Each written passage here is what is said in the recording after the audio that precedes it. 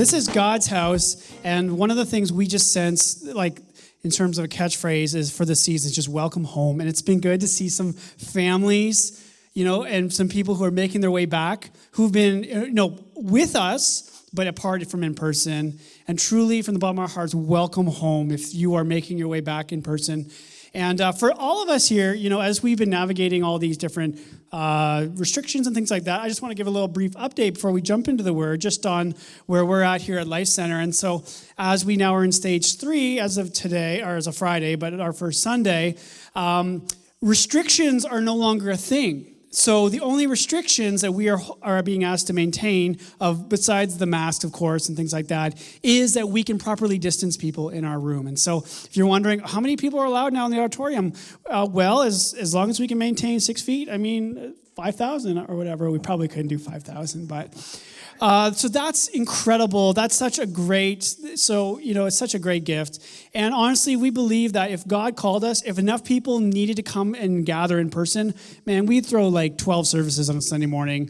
Pastor Sarah and the team are like, what? 12 services? But honestly, if you want, we will make a room for you if you want to be here in person. But as we exit stage 3, there are some things that, we need to be aware of. And it's like when you are landing, when you're in a plane, and sometimes in descent, you hear the pilots like, well, put your seatbelts back on because there's going to be a little more turbulence. And I think that the more and more we get like closer to the finish line, and naturally there's the restrictions lifted, I think that we're going to start experiencing a bit of turbulence spiritually and things like that. And so as a pastor, I just want to say that for us to be, as a body, to be on guard and to be watchful for that, because the enemy is going to use things that are controversial to our culture and try to inject it into the church and make it a divisional issue. And as pastor, I am saying right now, we are one in Christ. We are one in Christ. So it doesn't matter where you're coming from, what your beliefs are on things, what you've done, what you haven't done. We're going to be one in Christ. And so what that means too as well is that there's room for everybody here. And so when the mask mandate is lifted, whenever that happens, you are absolutely free to continue wearing a mask. If that is something that you would like to do, we love you, we respect you, and we will maintain whatever you need to come, because this is your home as much as it is my home. And so as leaders, as the serving teams, we will keep a mask on hand with us. And so if you are somebody who would like to continue wearing a mask, and you would, in conversation, prayer, things like that, ask that a pastor in conversation or a team leader just wears a mask, we're here to serve you. And just so you know, because if you're watching online, you're wondering if as things, I don't want things to get so ahead of me that I can't return. Well, there is room for you, and we will do whatever it takes, because we're family, and we're going to rumble through these issues together. But at the end of the day, we will not let anything come between us, because why? We're one in Christ. We are one in Christ.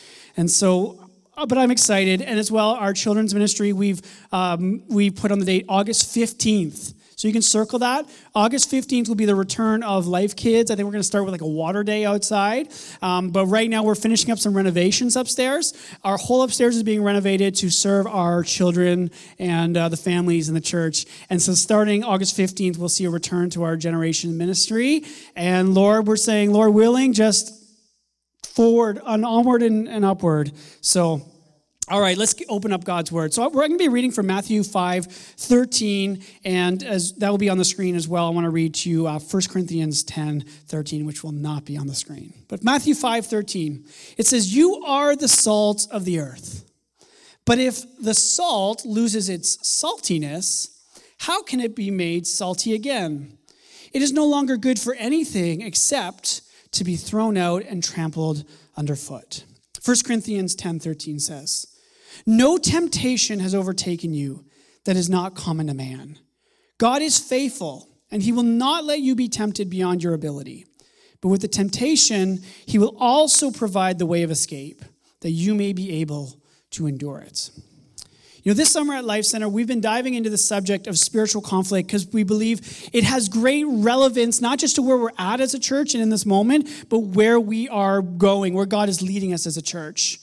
And doesn't it feel like in this moment, it feels like conflict just exists all around us? And it just feels like conflict has become this inescapable part of this moment. Whether it's political or scientific or spiritual or and there's just conflict that seems to be around every corner. And if it feels like conflict is around every corner because, well, it is around every corner right now.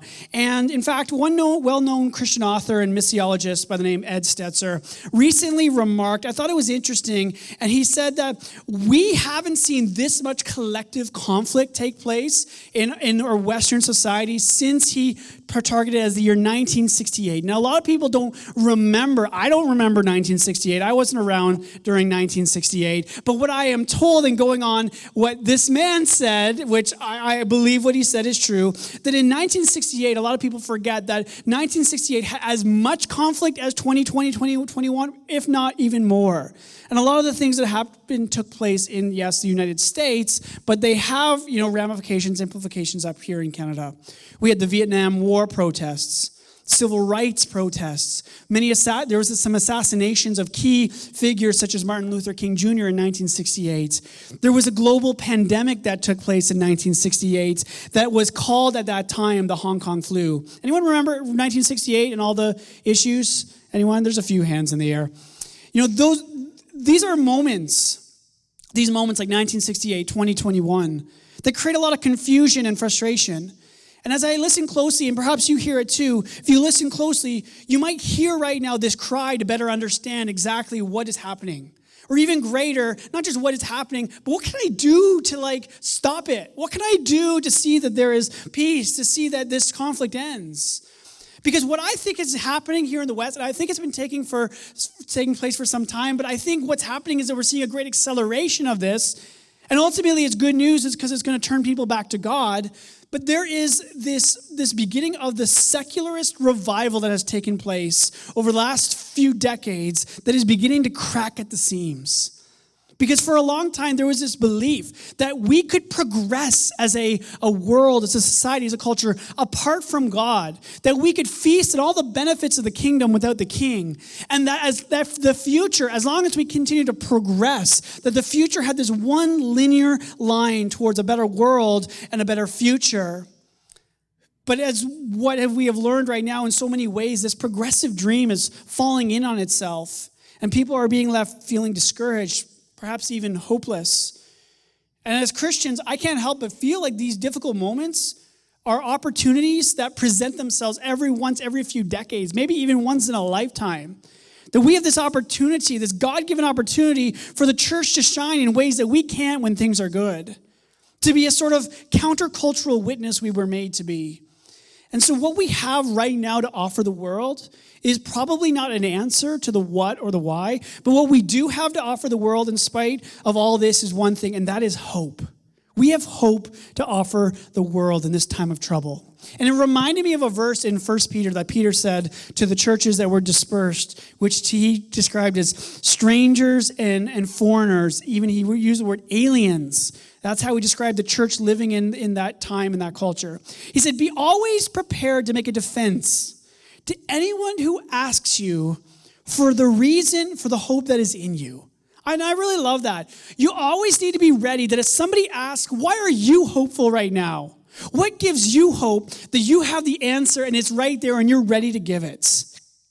Why are you filled with hope right now? What gives you hope? And if you're thinking to yourself, well, I don't know what gives me hope, I'm going to encourage you right now to get into your Bible, because there's so much in the Bible that tells us that there is a reason to have hope in seasons like this. Think about it. Honestly, just think, and maybe over the lunch table later on today, you could turn to your family and just say, what gives you hope? What makes you feel hopeful right now in this season? What makes you excited for what God has in store for your tomorrow? Is it that God holds all things in his hands? And nothing is beyond his knowledge, his power, his foresight? Is it that no matter what happens, your joy and your salvation is secure, it's locked away, nobody can touch it? Is it that Christ is building his church, and even though these are difficult moments, God has been growing us and forming us into his likeness in ways that we weren't being formed and growing into his likeness in days before? But there's one reason, and I just mentioned it before we began the message, there's one reason that I have to be hopeful. And that is that in this time of divide and conflict, there is unity that we share as the body of Christ. Can I get an amen to that? There is a unity that we share as a body of Christ. But if unity is one of our great reasons to be hopeful, don't be surprised at one of the greatest tests. That one of the areas that we as a church experience some of the greatest opposition or spiritual conflict as we are talking about this summer, it will exist around whether or not we can stay united in Christ when there are so many reasons to not be united at all. When you look at the early church, I look at how severely tested they were when it came to their unity. And recently I've been reading through Paul's writings, and I've been reading through all of Paul's letters and trying to keep like this moment in mind as I'm reading it. And I just see this theme over and over and over again of the church being significantly challenged to break their fellowship with one another over little issues that sort of were not from the Bible, were not given by Christ, but they sort of integrated their way into the church and began to cause disruption and division. And Paul's like, no, you are one in Christ. Christ has made you one. It doesn't matter what ethnic background you come from. It doesn't matter, whether you're circumcised or you're uncircumcised. It doesn't matter whether you're a Jew or a Gentile, male or female, slave nor free. You are one in Christ. And so be one in Christ. And I think right now is a moment like that when our unity is being tested once again. And I don't know, maybe for those of you who are older and wiser, you can look back in moments where the unity of the church was tested significantly, but I can't think of a time when the unity of the church of today in this moment in my lifetime has been this seriously tested, whether it's a political opinion or controversial subjects like who's vaccinated, who's not vaccinated, and you look in the recent conversation, should we let the unvaccinated be in fellowship with the vaccinated, things like that. The world wants to know whether or not it's true. Are you really one in Christ? Are you one in Christ? Or are you one in Christ until things get difficult or maybe a little uncomfortable? And I believe one of Satan's ruthless pursuits is in the disruption and destroying the unity we share in Christ. For if the enemy can reduce our unity so that what unites us is anything other than Christ, he can reduce our voice and our influence in the world to which we are sent.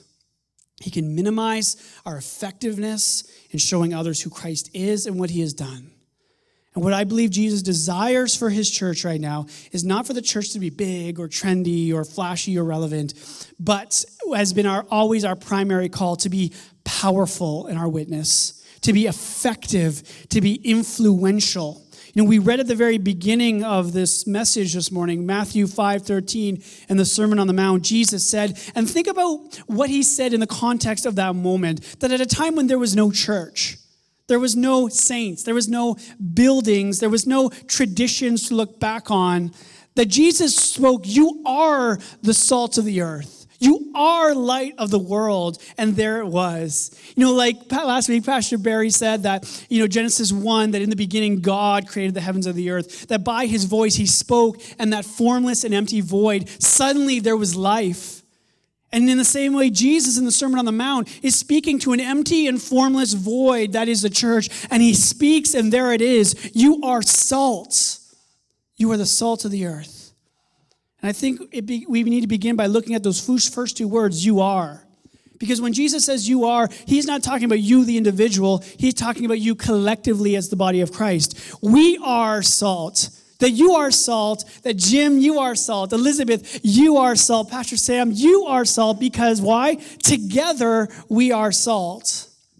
And the most amazing thing about being salt is whether we're talking about 1 grain of salt or an entire bottle of salt, if you would, the chemical properties of salt are made in such a way that salt can never stop being salt. It's a very stable compound. So no matter what happens or disruptions it has, salt never stops being salt. But what if I were to have you over for dinner? And you're sitting at my dinner table, and I'm excited. Hopefully, soon we can begin doing that again. And while eating, you notice that, the meal was a little bit bland. Terry made the meal, not my wife, Julia, or else it'd taste really good. I made the meal, and it's a little bland, and you just said, do you mind just putting a little salt on my plate? And I unscrewed the salt shaker and took out a single grain of salt, and there you go. What would you do? How would you react? You asked for salt. I gave you salt. It's on your plate. A single grain of salt will never stop being salt, but on its own, it has very little effectiveness to do what salt was made to do. And when Jesus said, you are the salt of the earth, he wasn't so much talking about taste as you and I think about salt. When you and I think about salt, we think of variety and flavor. When I go to Costco, my choices are, do I want the barbecue or do I want the Miss Vicky spicy dill pickle chips? Anybody? Come on, testify. Has anybody? If you haven't tried them, go. Whew. But salt of the earth wasn't so much talking about how salt tastes, but how salt functions. Meaning that its potency or its effectiveness. Because in that day, salt was more than just flavoring. But actually, salt was a very extremely and meaningful commodity due to its power of preservation. Think about how the refrigerator functions in our modern day society. And that is the power of salt in that day. So important was salt to first century citizens, so necessary and how much they needed and relied on salt in that day. Some people were even paid in salt. And that's where we get that phrase. You ever heard the phrase, you're not worth your salt? Some Roman soldiers would receive their entire paycheck in salt. In that day, friendship meals, when you would have a friend over and you would symbolize your friendship, you would sprinkle salt over your meal. Some Old Testament sacrifices actually require that you sprinkle salt onto the sacrifice in order for it to be acceptable to God. What gave salt its saltiness was not how much or how little salt you used, but instead what Jesus was talking about, what made salt salty was instead how pure and how uncontaminated that salt was. You see, salt had a very powerful purpose. Thus, was made such a meaningful commodity. The very worst thing that could happen to your salt was for your salt to become compromised, to be mixed together with things like dirt or sand. Because if your salt lost its saltiness, as Jesus said, meaning if your salt became compromised, mixed together with things like dirt and sand, no longer was that salt good for anything other than to be taken outside and thrown into the garbage heap. It had lost its ability to do the very thing that it was made to do. It had lost its effectiveness, its potency, its power. And so in Christ, if he declares that this church, you are the salt of the earth, that for the church to be salt, what does it then mean for us to lose our saltiness? What is it then to be rendered ineffective as we were made to be? Could it be like I mentioned earlier, that we are trying to build our unity on things other than Christ? Could it be friendship with the world, as Scripture says, is basically adultery towards God? Could it be the desire to define good and evil instead of allowing God to be the one who gets to determine what is good and evil? As the church, salt has lost its saltiness when we have compromised our effectiveness, our power, our love for God with a love for the things of this world. But here's the neat thing about salt. Just as salt can never stop being salt, in Jesus, the enemy, when it comes to spiritual conflict, cannot take your salvation away in Christ. And this is really good news. Because you are declared salt, you will never stop being salt in Christ. But what we can become instead, though, is worthless salt. Salt that has lost its saltiness. We can become diluted, overcome by the cares of this world, instead of being a countercultural witness to the world. And so since Satan cannot rob you and I of our spiritual inheritance, what Satan will do instead is go after our purpose. Like we said this morning in prayer, just if you sense that there is this feeling of shame, that I'm not good enough, that does not come from God, that comes from the enemy.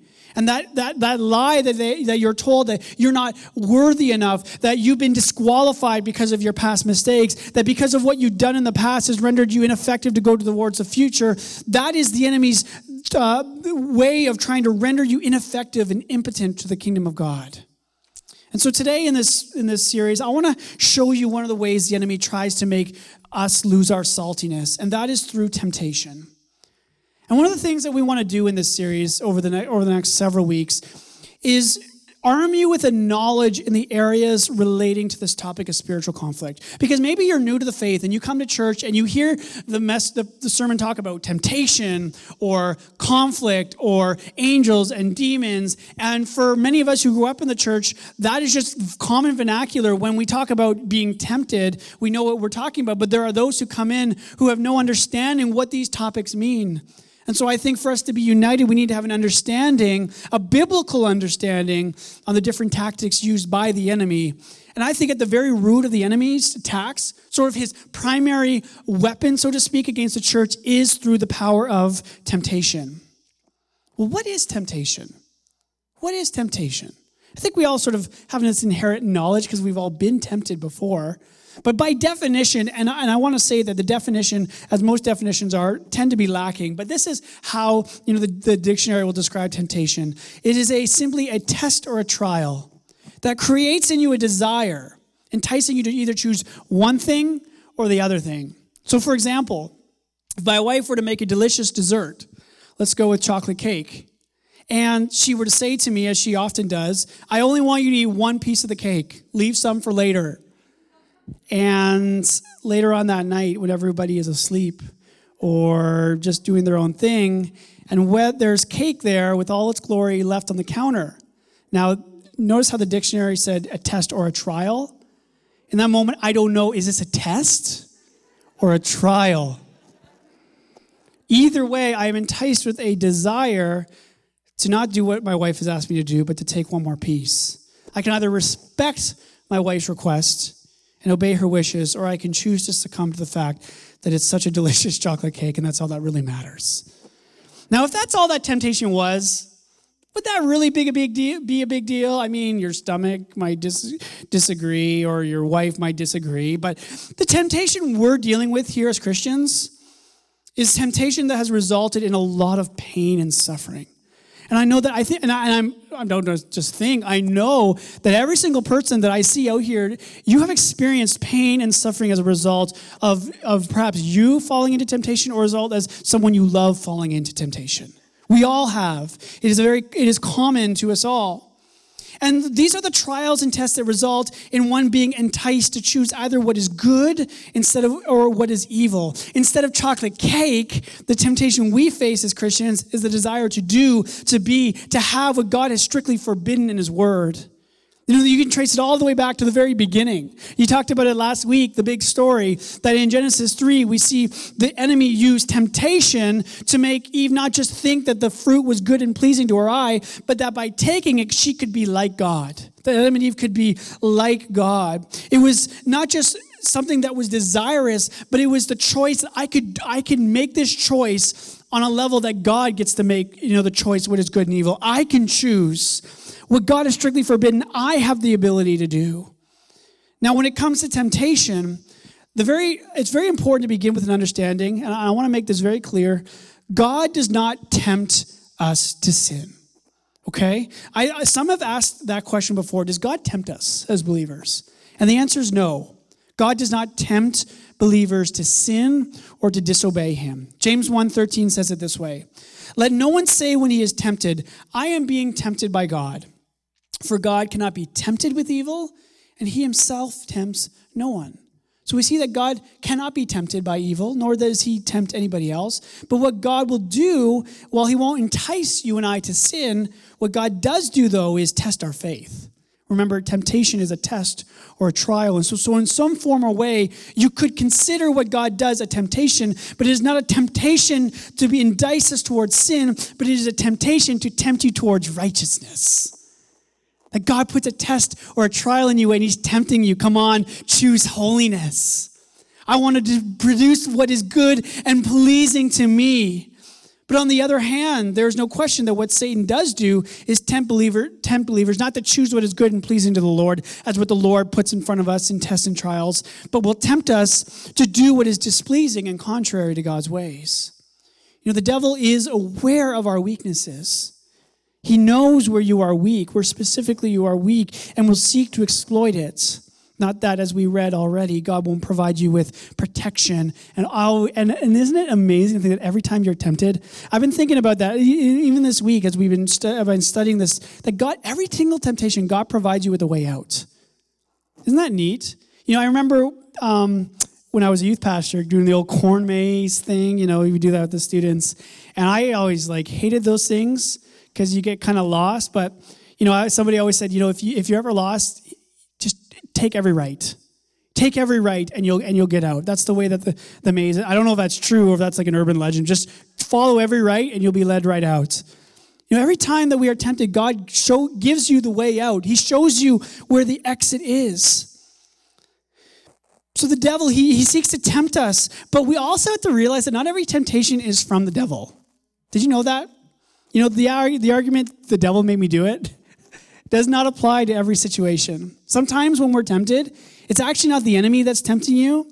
Sometimes we think, every situation, every temptation, it's like, it's spiritual warfare. Sometimes it's just the desires of our flesh which wage war against our soul.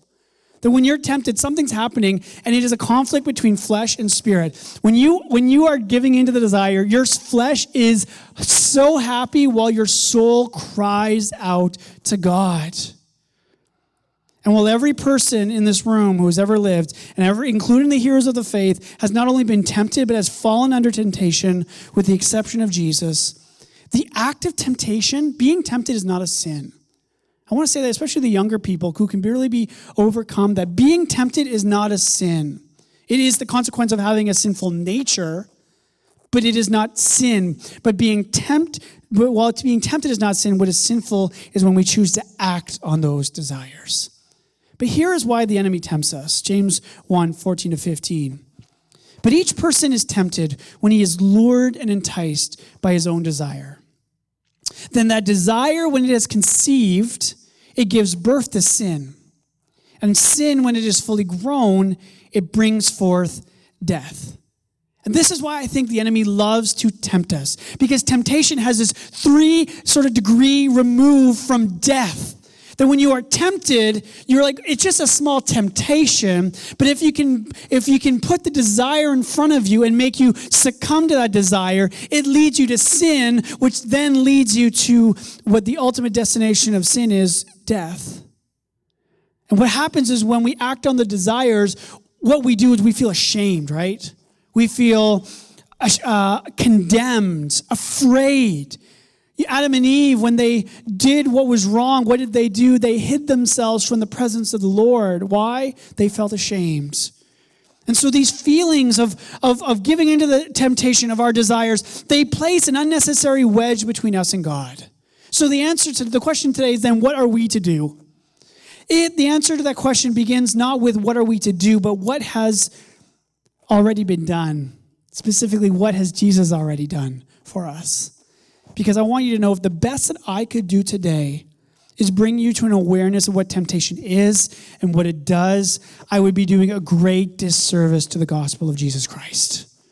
Because all that I've mentioned about temptation, the most important thing to know, the most important thing to understand when it comes to temptation is what it says in Hebrews 4, verse 15. For we do not have a high priest who is unable to sympathize with our weaknesses, but one who in every respect has been tempted as we are, yet without sin.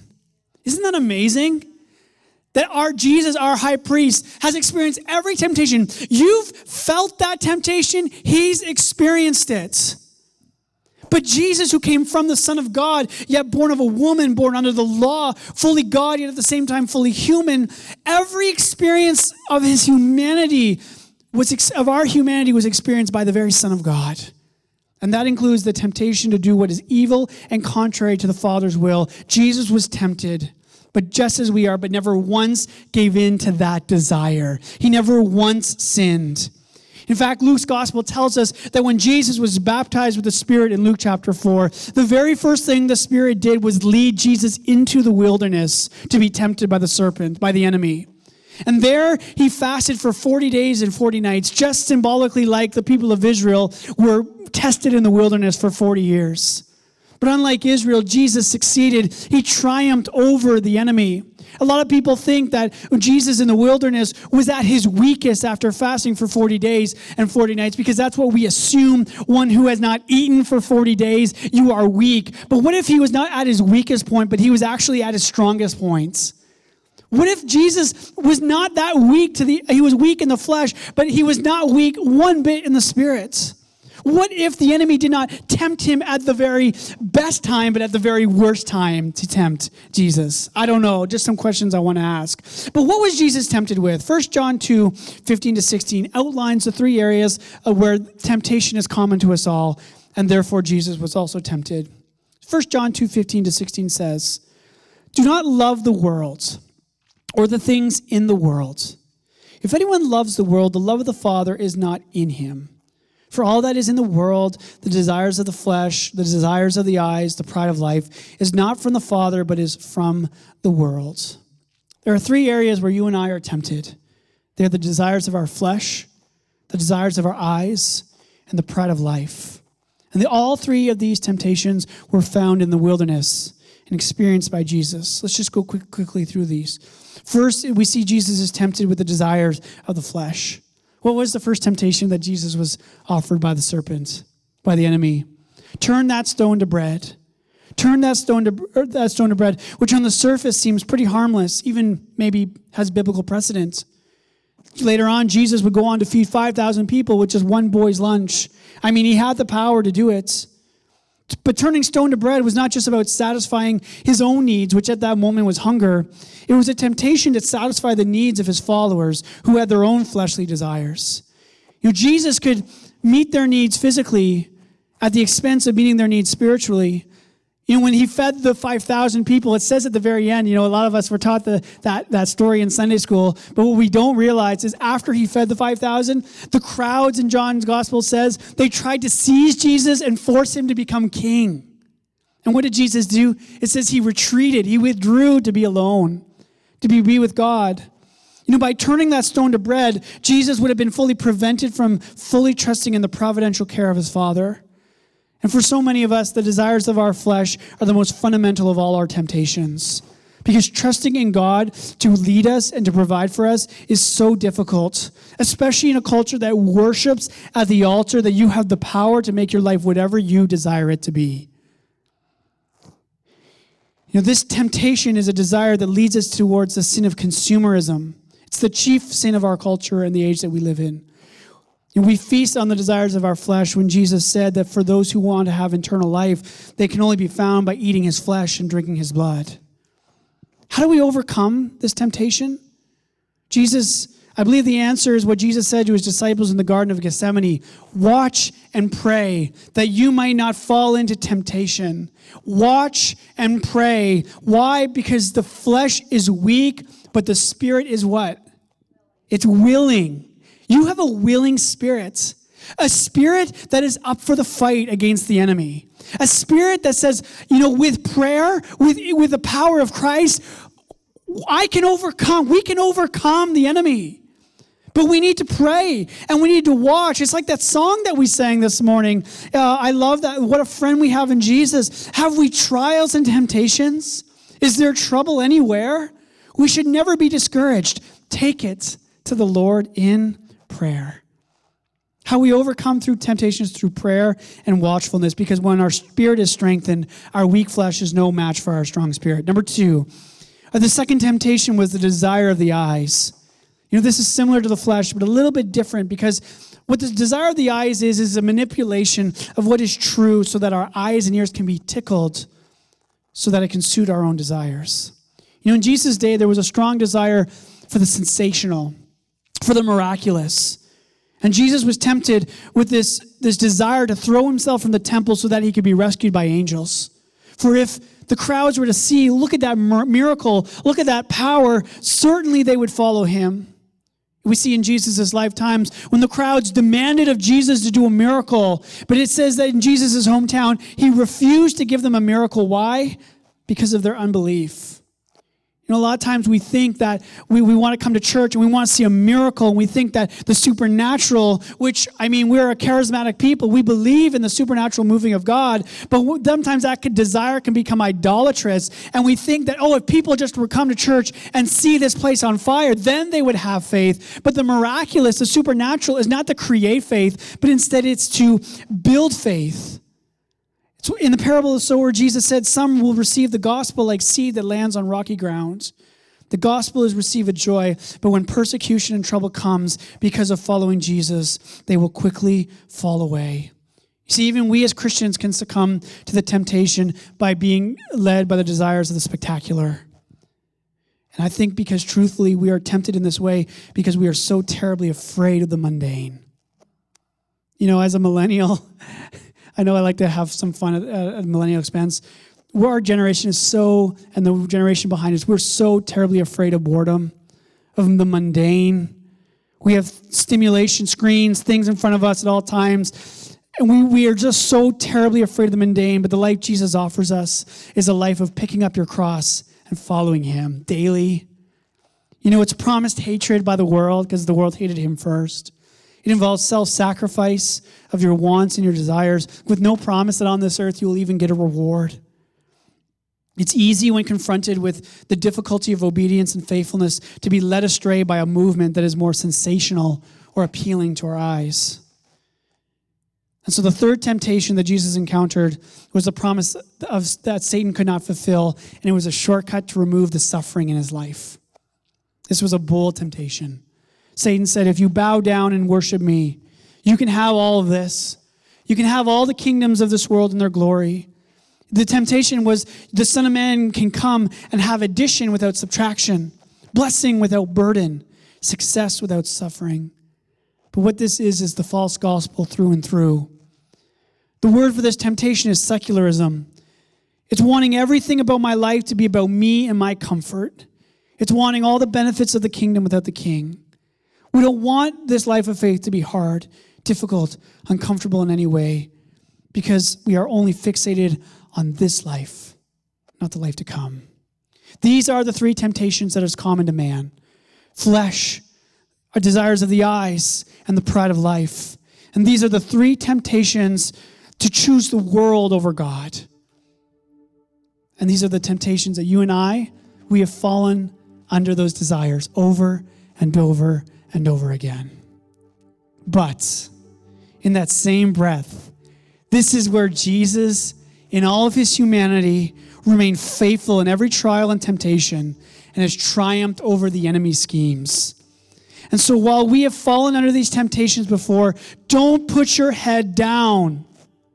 Do not be defeated. Do not live in shame. Do not feel condemnation, nor grow in fear of the evil one. For where you find your hope is in Christ. For in Christ, we too have the power to be tempted, yet not fall into sin. We can experience these desires, yet not give into these desires.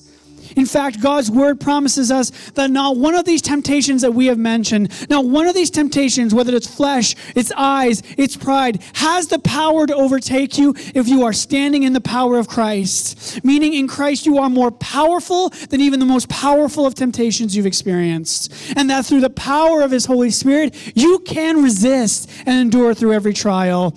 And his word guarantees that not one temptation has the power to overcome you. Not one temptation. In every struggle, in every desire, the temptation is the underdog in that fight. You are the betting favorite in Christ. And as an added bonus in every temptation, God will provide you with a way out. And so today, if you are struggling with temptation, and I wanted to go there this morning, I wanted to dig right into that topic because I know that it is relevant today. The topic of temptation, that in spiritual conflict, one of the greatest lies is just to ignore the desires of your flesh, to ignore them, and that they will go away. But how we must overcome temptation is by, number one, standing guard in prayer. Jesus taught us that in the Father, we must ask him not to be led into temptation, but to be delivered from the evil one. If you are falling over and over in temptation and you have not prayed and asked the Lord to give you strength, gosh, you are missing out. We stand guard in prayer. Number two, we walk in the light. Because how many of you know today that walking in the light does not mean walking free of sin, right? Walking in the light is not allowing sin to go live in the shadow. But it's allowing everything to be free in the light of Christ. Number three, coming to the cross each and every time we have fallen under that desire. That if you have sinned today, if you're sitting in the in the chair, and you've fallen under temptation, and I'm telling you, I know what that's like. I encourage you, I plead you today, go to the cross. Find today in Jesus grace and forgiveness so that you may be cleansed by the perfect blood of Christ to wash clean even the most dirtiest of sinner. You might be here today and thinking, you don't know how much temptation I've fallen under. You don't know what I've done. All this talk about salt losing its saltiness, that's me. You name the temptation, and I've fallen under that desire. And I've seen the effect of sin that has been birthed from that desire. What I want you to know today is that like salt, you are never worthless in the eyes of God. You are worth every drop of Christ's blood. But if you today are salt that has lost its saltiness, if you have fallen under the desires of the flesh and allowed sin to be birthed in you, you might be asking the question, can salt be made salty once again? If salt has lost its saltiness, how can it be made salty? The good news today is that because of God's grace, when salt is no longer salty, when it is no longer good for anything other than to be thrown out and trampled on, by the power of Christ, through his grace and his forgiveness, that salt can be made salty once again. You think that Jesus was just asking a rhetorical question? No, how can salt be made salty again? Through me. Through what I've done on the cross. Through my position right now in the heavens, standing as your high priest, waiting for you to come to me so that I can make intercession on your behalf to the Father. For you do not have a high priest who is unable to sympathize with your weaknesses, but one who in every respect has been tempted as you are, yet without sin. So this is what it says in Hebrews 4:16. Let us then, with confidence, draw near to the throne of grace, that we might receive mercy and find grace to help in time of need.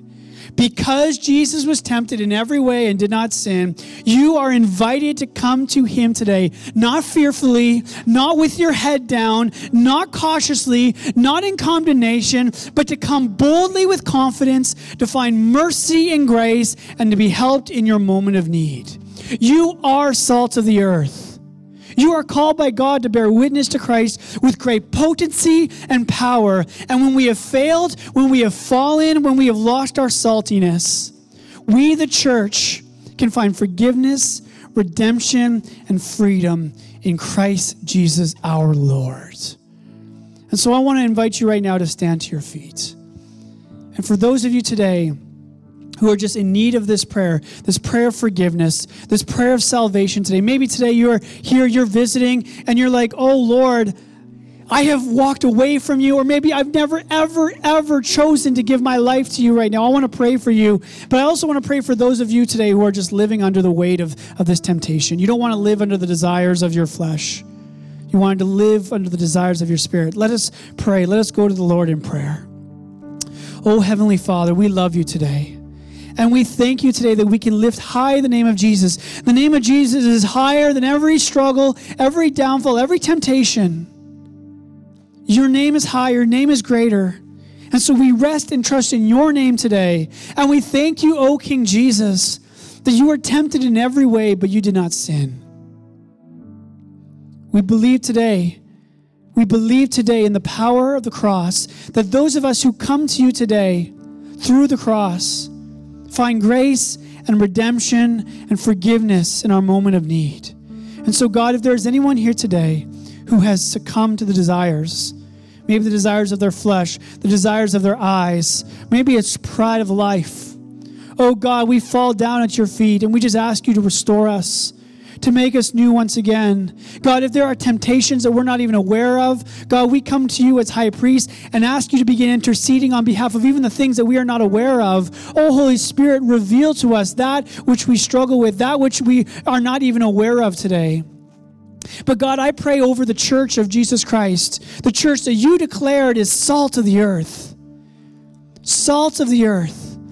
And God, there are times we confess that salt is lost its saltiness, where we have fallen under the enemy's schemes and been rendered ineffective by our own guilt. But God, through the cross today, you have redeemed us. You have washed us clean. You have purified us in your love today. And so we don't stand condemned. We don't stand ashamed. We stand washed clean as children of God. And so today we want to be salt. We thank you that you are restoring salt that has lost its saltiness. You are making it salty once again. And God, I pray, Lord, in the season to come, Lord, we would be reminded of our greatest calling, God, to be the salt of the earth, to be sprinkled all over our communities, our workplaces, our schools, our relationships. And where we are sprinkled, there we are called to be an agent of preservation, an agent of witness, an agent of love. So help us to be the salt that you have called us to be, oh God. I pray, Lord, that when we are tempted, God, show us the way. Make it so clear. Show us how to, like Joseph ran from that home when tempted, how we can run from our temptations. Lord, let us believe today in Christ that no temptation can overcome us today, that no temptation is so powerful today that it can break the power of God that is within us. And when we fall, help us to get back up in grace, in your mercy, in your forgiveness. God, thank you today that you were tempted, but you never sinned. Oh, Jesus, thank you that you were just willing to embrace the challenges of our humanity. You didn't have to, God, but you chose to. And so we come to you today, High Priest. Wash us clean. Purify us. And please never stop making intercession on behalf of your people. Lord, we love you, and we pray this in your name. Amen. Amen. Amen. Well, thank you so much for just coming to church today, being at home, and we wish you a wonderful Sunday. God bless. We'll see you next week.